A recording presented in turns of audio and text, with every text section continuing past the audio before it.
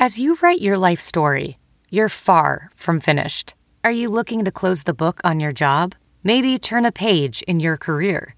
Be continued at the Georgetown University School of Continuing Studies. Our professional master's degrees and certificates are designed to meet you where you are and take you where you want to go. At Georgetown SCS, the learning never stops, and neither do you. Write your next chapter. Be continued at scs.georgetown.edu/podcast. Pure Thoughts is a presentation of Pure Hoops Media. Pure Thoughts comes direct from legends of the game as they share secrets of their success. Welcome to Pure Thoughts, Dennis Johnson. I'm Bruce Bernstein. Intelligence, humility, hard work, big cojones. Those qualities can drive a seemingly ordinary player to become extraordinary. And those qualities were all in the DNA of Dennis Johnson.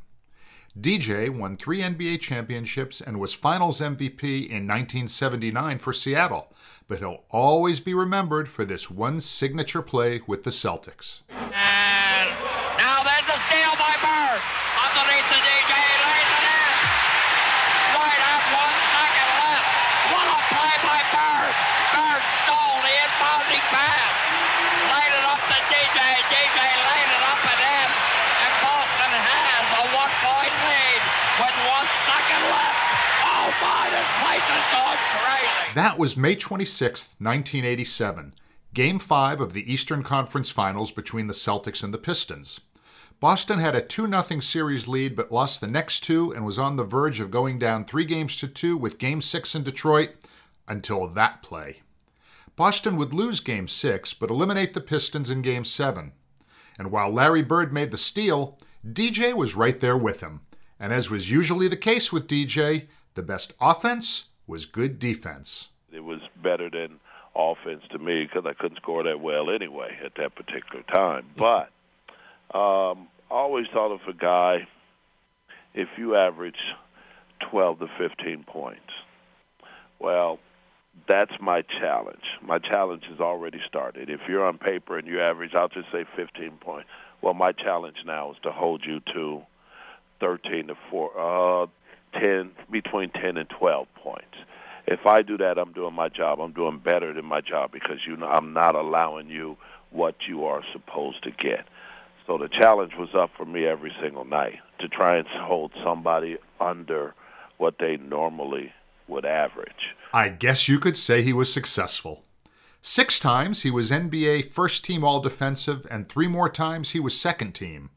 While DJ was a reliable double-digit scorer, his offense never came at the expense of locking down the other team's best perimeter offensive threat.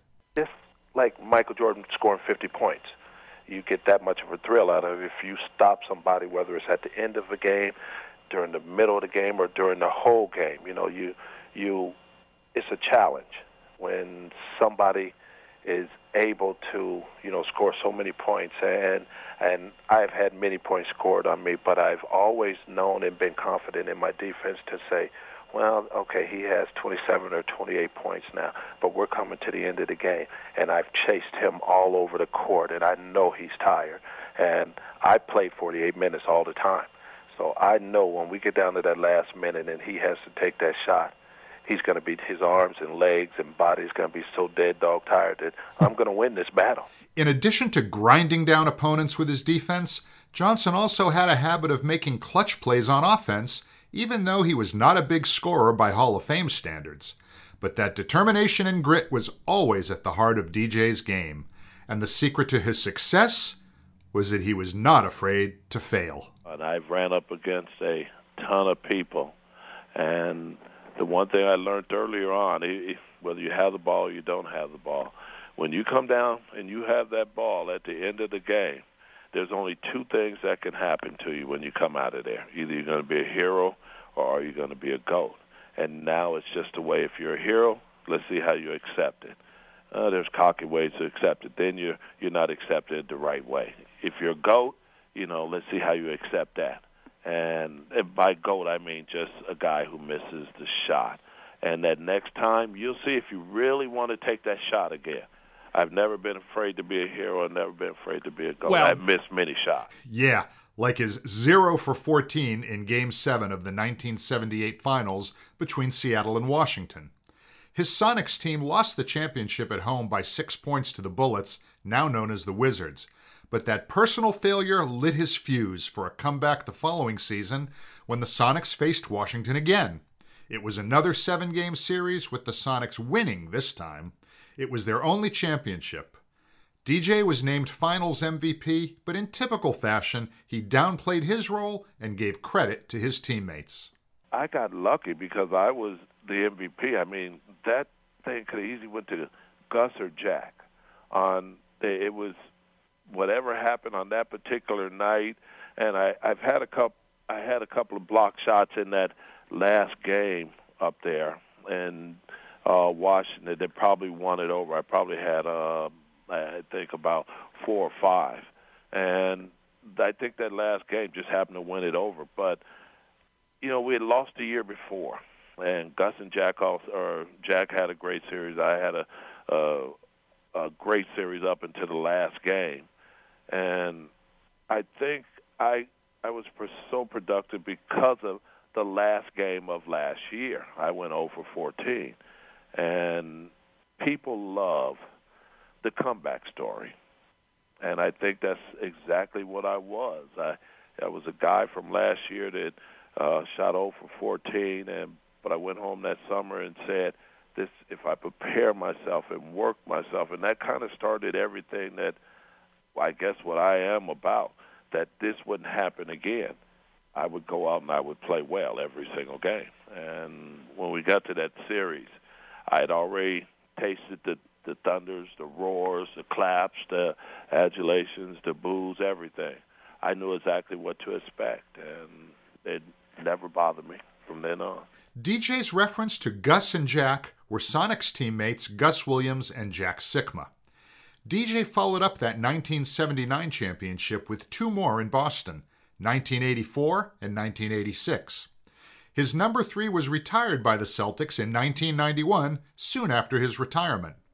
Sadly, he was not enshrined into the Basketball Hall of Fame until 2010, 3 years after his death. But in this interview that was done just 5 weeks before he passed away in early 2007, DJ knew exactly who he was and why. I didn't have the greatest of footwork. I didn't have the greatest of skill level.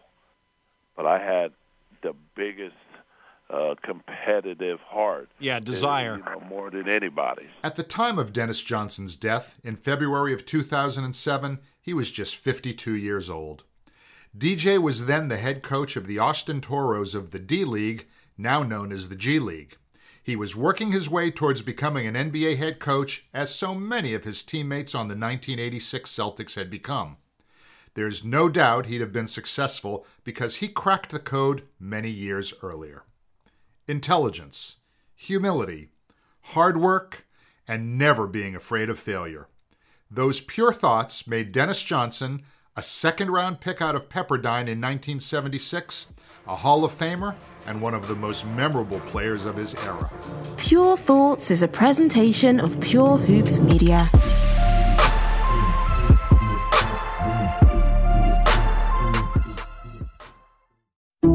Some people just know bundling with Allstate means big savings. Just like they know the right ingredient means big flavor. They know honey on pizza is where it's at. And olive oil on ice cream is the cherry on top. And they know when you bundle home and auto with Allstate, you can save up to 25%. Bundled savings vary by state and are not available in every state. Saving up to 25% is the countrywide average of the maximum available savings off the home policy. Allstate Vehicle and Property Insurance Company and affiliates, Northbrook, Illinois.